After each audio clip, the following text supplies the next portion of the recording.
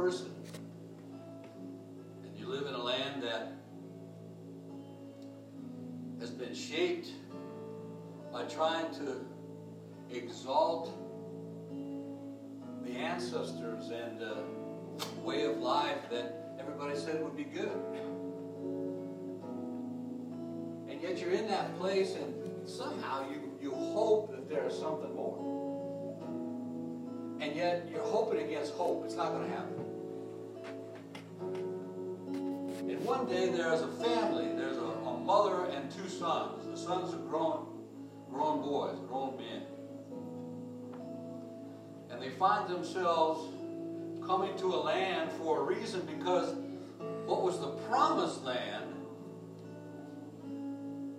had dried up. They had found themselves as a nation in a place where it didn't seem like God was listening anymore. It didn't seem like God was blessing. It didn't seem like it was the promised land at all. And so they walked to a land that had been the enemy of their people for centuries. In fact, Moab was a place where they had actually found themselves in a place where they so wanted to resist this God of the Israelites, this God of the Jews, that they found a prophet to come and curse the Jews. But he couldn't do it. And yet they found that their instrument of ruining a nation was by sexual, tempting them sexually, and found that they could get at the men of Israel.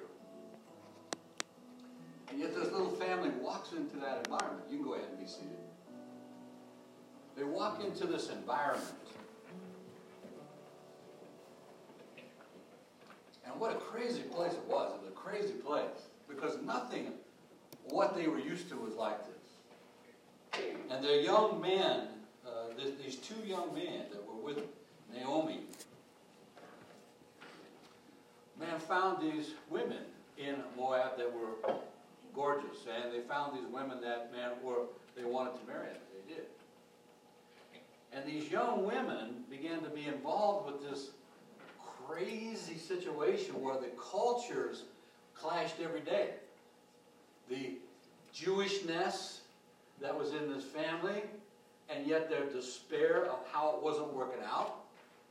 And this what? This Moabiteness that was a land that was set against this God of Israel. And they had this family in the midst of that. And yet what happened to these young women is they began to hear things they'd never heard before. And there was one in particular, her name was Ruth. And Ruth began to hear something that appealed to this underlying hope in her life.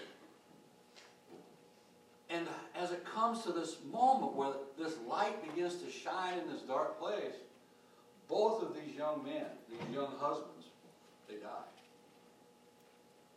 And their mother, Naomi, is so heartbroken because she's coming out of Israel with kind of a taintedness about that land, and she comes into this land of Moab, and her boys die. In fact, she's so heartbroken over it, she says, "Don't call me Naomi anymore, call me Mara," which means bitterness. You know what? When we make decisions out of pain and fear, man, bitterness can creep in. Hopelessness can kind of creep in. So Mara, Naomi, decides, man, I'm going to go back to Israel. That this land has proved to be unfruitful and barren too. And she brings these young women, these young wives in. She goes, listen, I want to bless you. You can return to your people. You can return to your ways. And they say, we're not going to leave you. And one of them chooses to stay, and one of them, Ruth, decides to go with Naomi. This is an ancient story. It's an ancient story, but it's so contemporary. Because life, in kind of, as we get older, and as we find ourselves in a culture, the culture of this country has changed in my lifetime. It it's changed in your lifetime. It's moved away from things that were more stable to a situation where it seems like we're a country that is bent on being what? Against each other. Hating one another. That I only win if I can make you lose. My side says this, your side says that. And we find ourselves in a place where we have to figure out what's going on. And can you imagine taking this walk, these two women walk all the way back to Israel. And in the middle of it, Ruth gets farther and farther away from what she knows. And yet there begins to be this growing hope. Naomi gets closer and closer to what she's been from. And yet all she has to show for it is brokenness. There's something about this environment that we find ourselves in even now. Remember as a little kid when life was just bright? I just remember, I lived on a farm, so there wasn't like friends that could come over, okay? And I was thrilled to just wander. My parents just let me, they didn't know where I was. I would just wander on this property. And there was all kinds of adventures and all kinds of amazing things. And life was so vivid, so awesome. You know, my folks never translated to me that life is hard. And it's something that, man, you need to be watch out for, because, man, it's so hard. Because look what can go wrong. When you live on a farm, you're around bugs, right? All right? And you have animals, okay? And man, there's all kinds of things that can happen with animals. Man, the weather can change, all right? Yeah, I would watch my dad looking out the window when a hailstorm was coming through. And yet I never saw this guy give in to it. Like, life is, man, not worth living. Or look how hard it is for me. Now, he may have crawled under we had a cellar in our house, not a basement. He might have crawled in the cellar and just wept. I don't know, all right? Or those situations, but I don't know. What we find here in this little story that's just after the book of Judges, this book of Ruth, is not where we're going today. It's the environment that I want to bring to you as we head toward this scripture in the book of Ephesians. Because it says so much about the imprecise, those things that we feel like we lost and how costly they were. And those things that are not exact.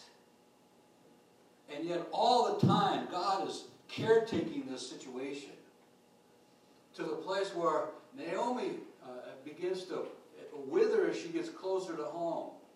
And nothing looks good. And they get to Israel, and they don't have anything.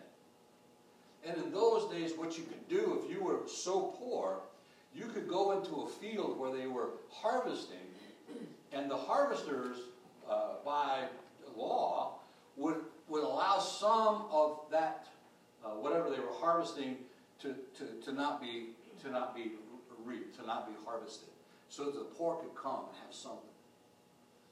And so Ruth says to Naomi, man, I'm going to go out and do this. I'm going to go out and get something, all right? And she was kind of pumped about it. Naomi is like, you ever been that way, have this little dark rain cloud over you, okay? Where it's like, that's not going to work. That's not going to be good. That can't happen, all right? Because we've gotten to the place where we're convinced that the things that we once hoped for and our opportunities have passed away. We're convinced that people are so hard-hearted in our culture, so resistant to the gospel, that we find ourselves not wanting to fight with them, not wanting to be labeled, not wanting to find ourselves rejected, and be in a situation where people will look down on us. Or it would always be a scrap. And so we as Christians begin to what? We begin to survive too.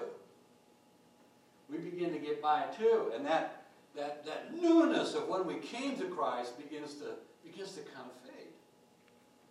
And so as Ruth goes out, she doesn't really know where to go. And she ends up going to this particular field.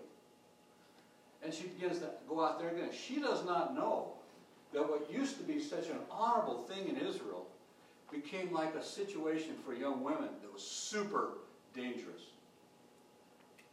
Super vulnerable to being taken advantage of.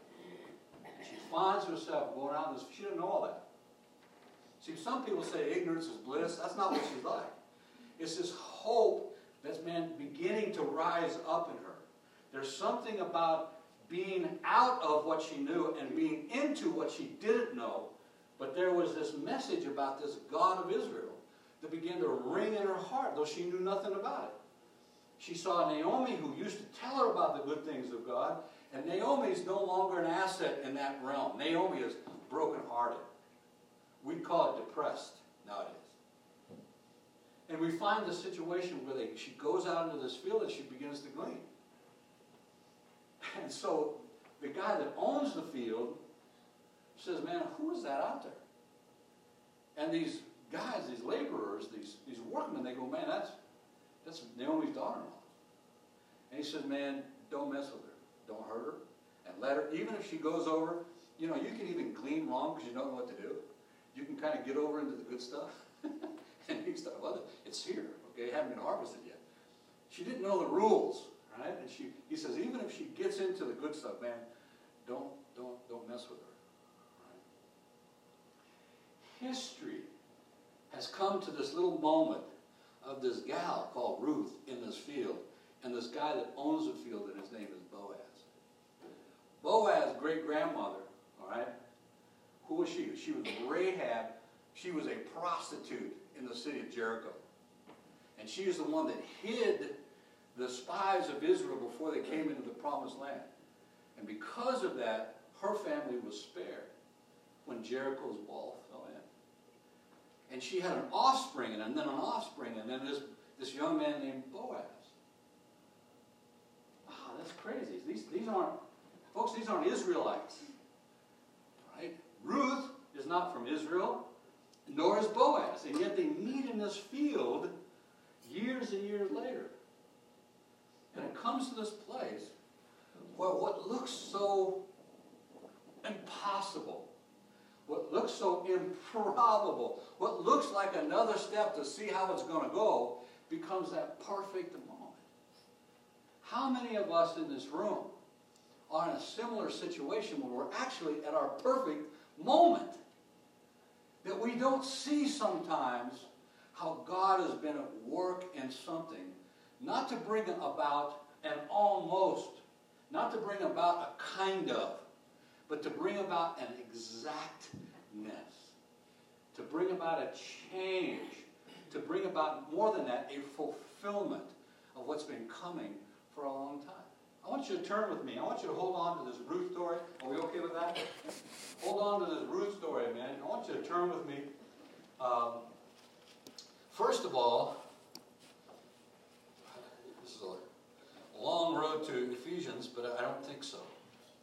I want you to turn with me to the book of Exodus.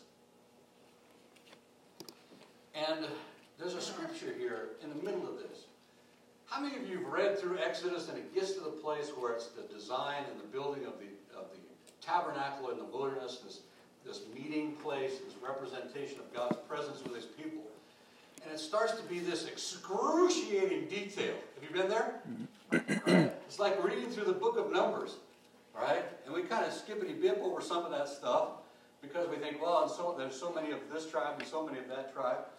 And we get to this place in the book of Exodus, and it starts to be this detail about how to build it, how to make it, what to do it, how to connect it, how to do this, how to do that.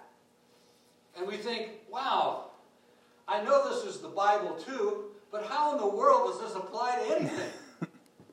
And yet if we begin to listen like this Ruth woman, that we have this underlying hope, this work of the Spirit where he's blowing on the coals of our heart, where he's giving us an insight and a readiness and a preparation for faith that perhaps in other ways we were so separate from. How could this possibly work? How is it going to work out? All of us have situations that are kind of impossible. And yet God is not necessarily changing those instantly, but He's changing what impossible is to us. He's changing that definition of that can't be possible, that can't work. And He's turning it into something else. In Exodus 26:6, we're just going to look at this one scripture. And it says this in this scripture, I love it. It says, you shall make, here part of this detail, you shall make 50 clasps of gold, one particular piece of this tabernacle that's being put together. And join the curtains to one another with clasps, so that the tabernacle will be a unit. He's saying that all this detail, all this overlaying things with gold, and what size they should be, and how they should be placed, and how the utensils should be there, all of this is saying one thing. It's all a unit. It's all talking about something that God is doing and giving us insight in to not only the value of it now, but in the value of it being completed.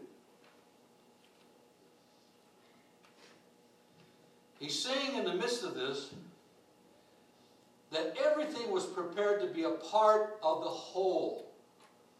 Everything was costly. Everything was precious. Everything was precise. They were all made, all these parts were made joinable. No one piece defined it all. No matter how spectacular, no matter how amazing the gold was, how precious the diamond, the acacia wood, the twisted linen, each piece was pounded out, cut, formed, shaped, and arranged to serve the purpose of telling the whole story. He joined it together, and it says, He says to us, I am among you. And that He's nothing like what we've become, and yet He alone will right the wrong, and thus He did. It says in Ephesians, don't you know that you're a temple of God, no longer strangers and aliens being fitted together, is growing into a holy temple in the Lord, in whom you also are being built together in the dwelling of God in the Spirit. That there is something going on in this picture of the tabernacle that talks about these characteristics of wholeness. It's talking about something that costs. It talks about something that's precious, and it's talking about something that's precise. Our own thinking does not necessarily have any of those characteristics. Have you found yourself sometimes, man, you're so set on something, and then a day passes, and then you're not so sure. And then something else happens, and the hope of this happening isn't even there anymore. And so what happens is, here's the standard of God.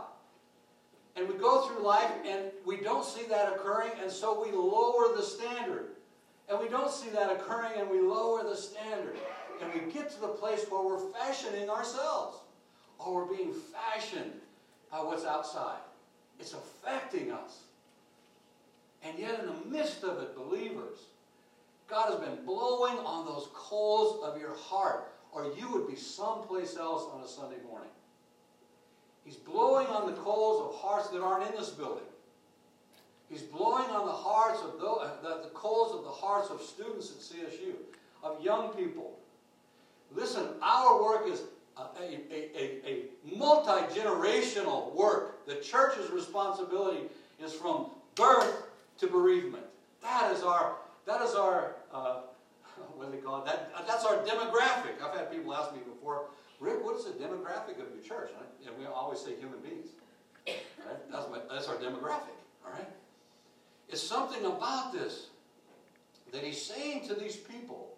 There is something coming. In Ezekiel 36, he says this, moreover, I will give you a new heart and put a new spirit within you. And I will remove the heart of stone from your flesh and give you a heart of flesh. I will put my spirit within you.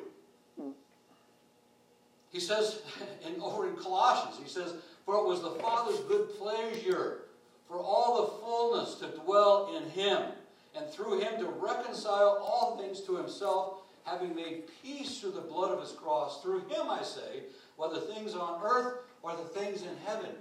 This particular picture of this preciseness of this tabernacle, it shouts down through history to the point where it impacts us today. And even little Ruth, out in that field gleaning, found herself in a place where then she was what? Invited to come and eat with the owner and with the workmen. And then she was kept safe. And she goes home that evening, and here's Naomi with the little rain cloud over her. And Naomi said, like, how'd it go? And Ruth said, do you know what happened today? And she unfolds her apron, and there's this abundance that she's brought home. What awakens hope in us is something so precious that we can't give it any other credit but that it's God at work in us. We sang the song about glory. And yet the more I study the glory, the more I don't know about it. Okay? Because it's the outraying, it's the evidence, it's like this shining evidence that it's God that's at work. But folks, sometimes we have God do something so special to us, and that sometime after that we face another difficulty or another challenge, and it's like this thing that actually happened didn't happen. And we pick up again how hard it is, and it's uphill both ways, and it's difficult, and how can I get through this? I was mentioning last week I threw away the journals I wrote because there's so much of them was about how hard it was and how difficult it was. But I kept one. I kept the worst one, where it talked about, man, it seems hopeless. I've got 4 little kids, and we're down here in Colorado Springs, and we're planting a church. It's uphill both ways. It's storming all the time. There are bugs. There's everything that I brought to mind that I did not grow up seeing. And yet I began to embrace it as if it was what? That God made this too hard. He made it too difficult. He made it too hard to find the breadcrumbs. The puzzle parts had too many missing pieces. And I kept it. And I wrote something in after it, about 10 years later. I said, God has provided every day in every way. We should have been dead, lost, broken, poor. My family keeps thinking, oh, Rick, you're just going to be a homeless guy someday because you spend what you have on what God wants. I'll tell you what, it's not my idea. It doesn't come from me. I'm not trying to earn something from God. Naomi, she thought that, man, because she was an Israelite, it should be easy for her, instead of this testimony that even in tribulation she could have hope.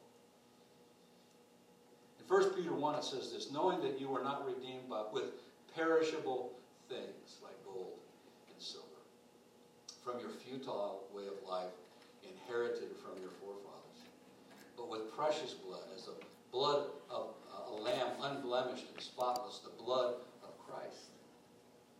He's talking about something, but all this testimony of history rolls down and finds itself parking in our garage. Do you remember that story where David wanted to bring this tabernacle into Jerusalem, into the city of David? And they went out and they were rejoicing, and they were so happy, and they were so glad, and dancing and singing, and they put this ark up on a cart, which as you read through the details, it wasn't to be transported that way. But it would be easier. And the oxen stumble, and the cart begins to fall over, and the tabernacle could fall on the ground. And this guy named Uzzah, man, he holds that cart up so it doesn't fall over, and God kills him instantly.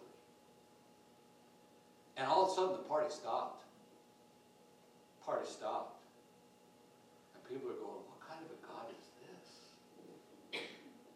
This guy was trying to help. What kind of a God is this? And so they took the cart no further. But there was a place, a house right here. And so what? They took that ark and they put it in the, they didn't have a driveway, but in this guy's driveway. Okay? And this guy, his name's Obed-Edom. I love that name. You don't hear about that name being used much anymore, but it's still a cool name. Obed-Edom. They parked it in his driveway, thinking, this is too dangerous. Let's go figure this out. Let's go mourn the fact that this God that we serve, man, we don't know him. And yet, it was parked in his driveway for 3 months, and God did nothing but bless this man, Obed-Edom, and his family. Did nothing but raise them up. Did nothing but produce good in their lives. That Israel had to move away from the standard they had dropped and be lifted up to the standard that's Him. I want you to turn with me to this 4th chapter of Ephesians, and I want to take a look at this. We're going to take a look at this one sentence in the book of Ephesians in relationship to what this is happening in Ruth's life and Naomi's life. And what's happening in terms of this moving of this ark, in terms of this exacting and this precision and this precious whole work that God is doing, even displayed in this construction of His tabernacle in the wilderness. In the 3rd chapter of Ephesians, we're going to look at verses 4 through 7. This is one sentence. We've looked at some pieces of it, but let's look at it as a whole. He says, by referring to this, what he's referring to is this mystery that's been hidden is now being made known. This mystery of Christ. By referring to this, you can read, when you read, you can understand my insight into the mystery of Christ, which in other generations was not made known to the sons of men, as it has now been revealed to His holy apostles and prophets in the Spirit. To be specific, that the Gentiles are fellow heirs, fellow members of the body, fellow partakers of the promise of Christ, Christ Jesus, through the gospel, of which I was made a minister according to the gift of God's grace, which was given to me according to the working of His power. A Greek sentence isn't limited like an English sentence. In a Greek sentence, you can have lots of words, lots of impact in terms of what's being said, rather than just the noun and verb.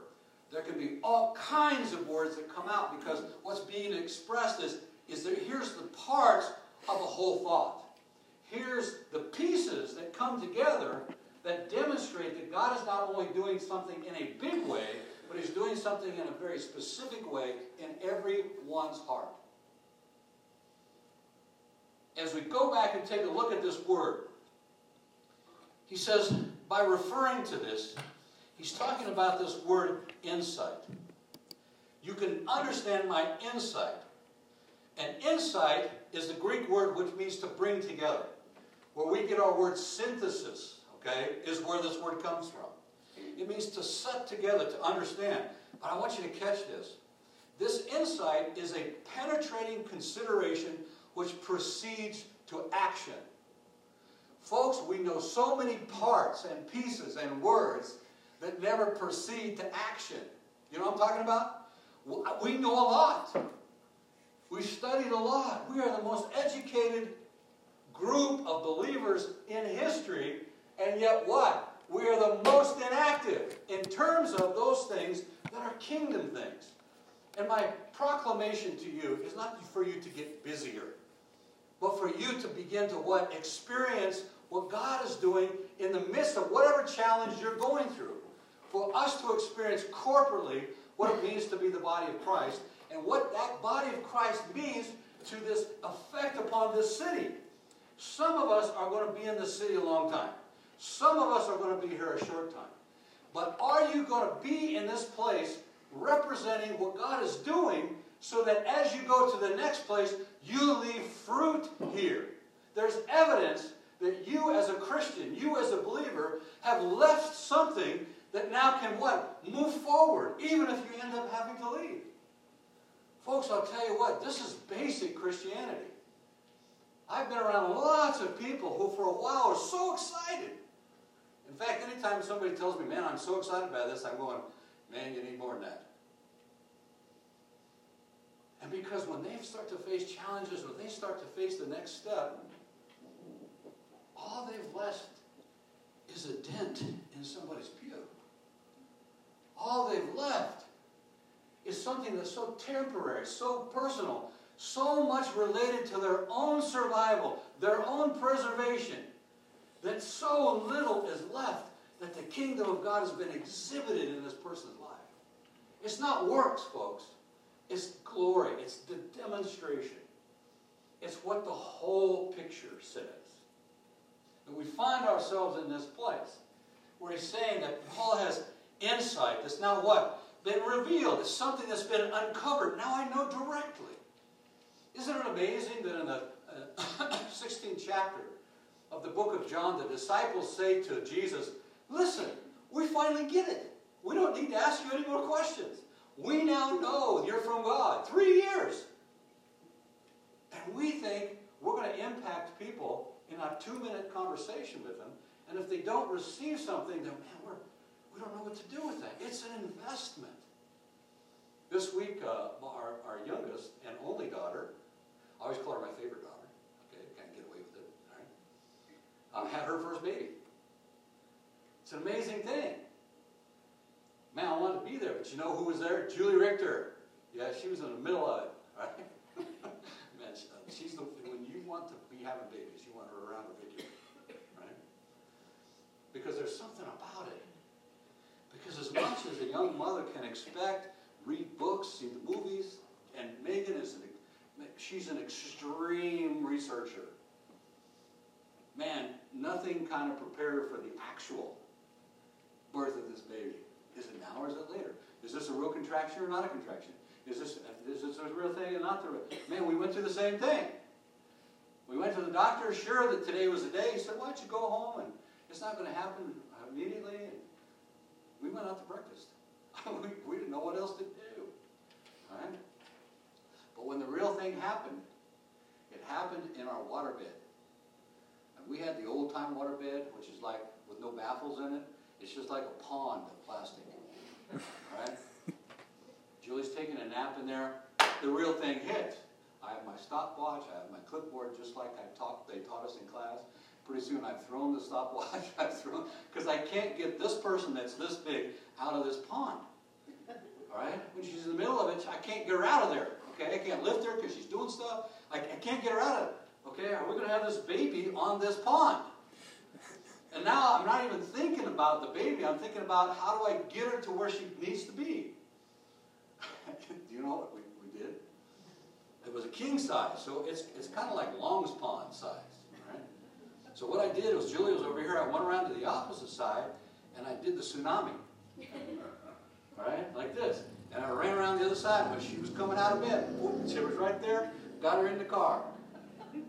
Man, we don't know, do we? But there's somebody about to be born. She's not going to come home from the hospital pregnant. This is not practice. This is the real thing. And yet all that work has been happening in her body. All that thing was happening in Megan's body. It was building life on the inside of her body. It's an amazing thing. See, God portrays His faithfulness in everything. And so Paul is saying here, man, there is a revealing that's going on. There's the real thing now that's about to happen, and it's whole. There's nothing missing. Listen, it's not about fighting fear, folks. It's about there's no reason to be scared. It's not about fighting hard situations, because you know what? God will win. He'll win in the long run. I have situations right now that don't seem like they're going to win. And there's injustice in the middle of it. And there's people making bad choices in the middle of it. And it wants to say to us, be Naomi, be the Mara. It's time now to embrace bitterness because it's not going to change. And Paul is saying that he's revealed this to apostles and prophets. Who are these guys? They're described in the next chapter as equippers, as church and body equippers. He's revealing this to those that are going to equip this corporate work made up of individuals to shine as what? A great local church? No, it's the body of Christ. Jesus says the church is my body. It's not like a body. It's not a symbol of being a body. It's exactly a body, His body. And he talks about this, nobody got this. The Gentiles were fellow heirs. Wow. How precise the gold and the wood and the diamonds. And he's saying this is going to be precisely what happens. Your fellow heirs. fellow members of the body. Listen, whether you've been here for the first time or this is where you've been all your life, you're not on the outside looking in. That God has been blowing on the coals of your heart. Because this is a place where God is saying it's time to grow up. It's time to grow up. It's time to discover, like Ruth, not knowing, she had no syllabus of what was happening. And Naomi starts to come alive. She starts to wake up in the midst of this amazing encounter, saying, that field that you were in, that's a close relative. And so she says, no, go at night. And man, find yourself, man, and lay at Boaz's feet. A sign of saying, you know what, I'm putting myself under your care. See, folks, independence can work against us. And we lack vulnerability, and it can work against us. God is saying you need to be vulnerable. And so she does and goes, and Boaz gets it. But Boaz realizes there's a relative that's closer in terms of redeeming this family than he is. And so he goes to the gate of the city. This person that's closer to this redemption comes into the city. And they have this conversation. And Boaz says, not only are you the person that should be doing this, but I want her. Don't ever get into your thinking that God likes people better than he likes you. He likes other people more than he likes you. See, he's looking for us to reciprocate. He's looking for us to yield. He's looking to us to lay at his feet. He's looking for us to say, you know what? There's nobody else going to redeem me. This fellow member of the body of Christ, each part is won by the same Savior. Each part encounters the wholeness of his coming for everyone. But in coming for everyone, he has to come for you too. And he says, you know what? I was made a minister of this gospel. Paul was complicit with the murder of human beings. He was a man that studied the scriptures his whole life. And he got so twisted that he was okay with murdering people because they needed to be eradicated because they were really against what God was doing. But he found out he was the one that was against what God was doing. And he had people help him. He had Barnabas help him. He had Ananias help him. He had those that acted as, I keep forgetting this word, somebody helps a woman have a baby. Midwife, all right? We don't know sometimes what God uses us as a midwife. He's saying that this gift that was given to him by the grace of God. He was saying to these guys that there was something that had happened here. It was given to him according to the working of his power. And this power was what? Dunamis. It was power in action. I remember as a kid visiting Hoover Dam outside of Las Vegas. And standing there, you could get closer in those days, all right? Standing on this platform and this water rushing into these turbines to turn these turbines and make this electricity. And this whole structure that was unknown amounts of concrete and steel and went way up and way down was shuddering at this power. And he says that this power is at work. God is saying to us, not only individually, but as a people, it's not time to get more inspired. It's not even time to kind of give this another try. It's time to let hope live in our heart. It's time to read the Word, and when he sets the bar way up here, to just tell him, okay. Because Boaz redeemed Ruth. She became his wife. Guess who they were the grandfather of? King David. places us in the body, no matter what our malady or our brokenness or our sin, as we come to Him and He redeems us. How many of us in here, we don't have to raise our hands, have given up purity somewhere along the line in our life?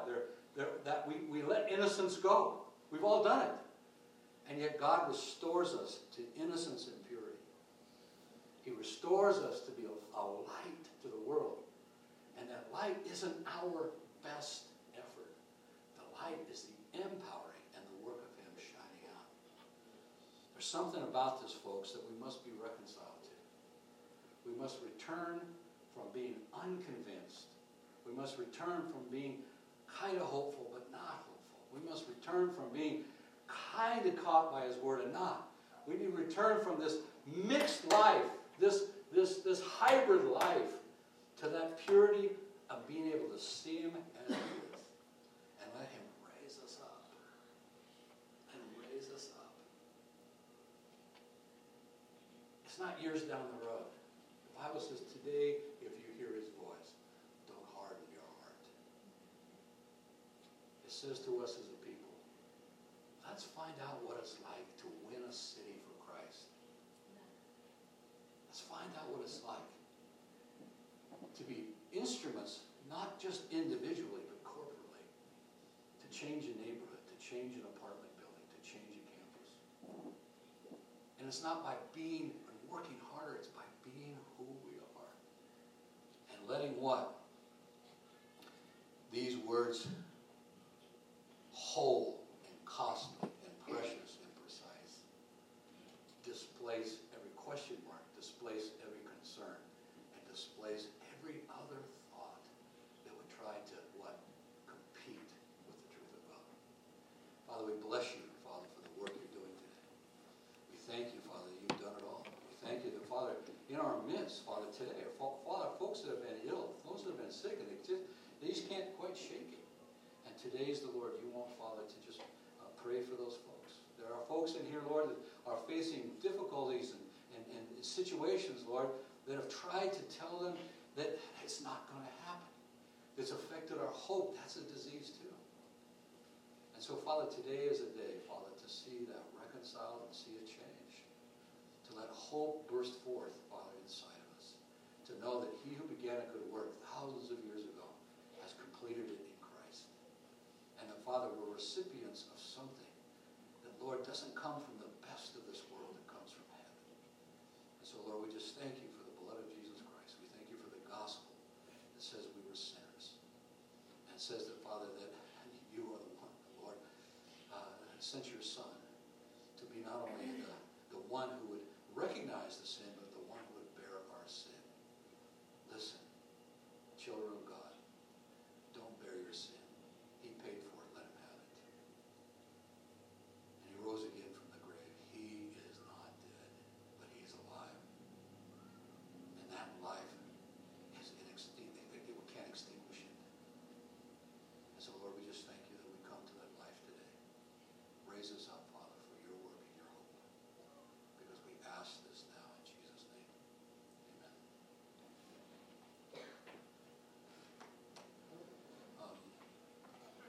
There needs to be a little time, and we've got some time. Is that we're going to take our offering, if we want to do that real quick.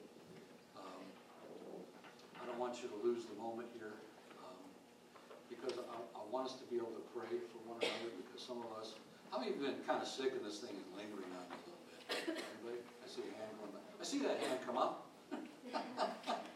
All right. We want to make sure we pray for those, pray for you, okay?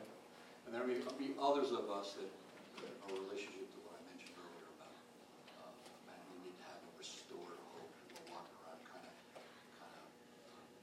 our hope's been messed with. Come on down. You know, God He's generous. I don't know if you've noticed that. All right, He's generous. All our kids were born with 10 little fingers, 10 little toes. All right, He's generous. All right. When we thought we couldn't pay that bill, and we did, and when we had that moment where we thought it was over with, and He redeemed it, man, He is a generous and giving God. And giving is not about keeping the lights on. Giving is entering in and participating with God's nature. All right. So, Father, we just thank you, Father, for generous hearts. And we thank you, the Father, for givers that are like, it says that we're to be ecstatic givers. We're to be glad givers. And my Father, not be miserly. Not be those that go, oh God, I could never pay for this because I got to pay for that. And so, Lord, we just thank you that you are a provider and we have no other. We just thank you for that in Jesus' name. Amen.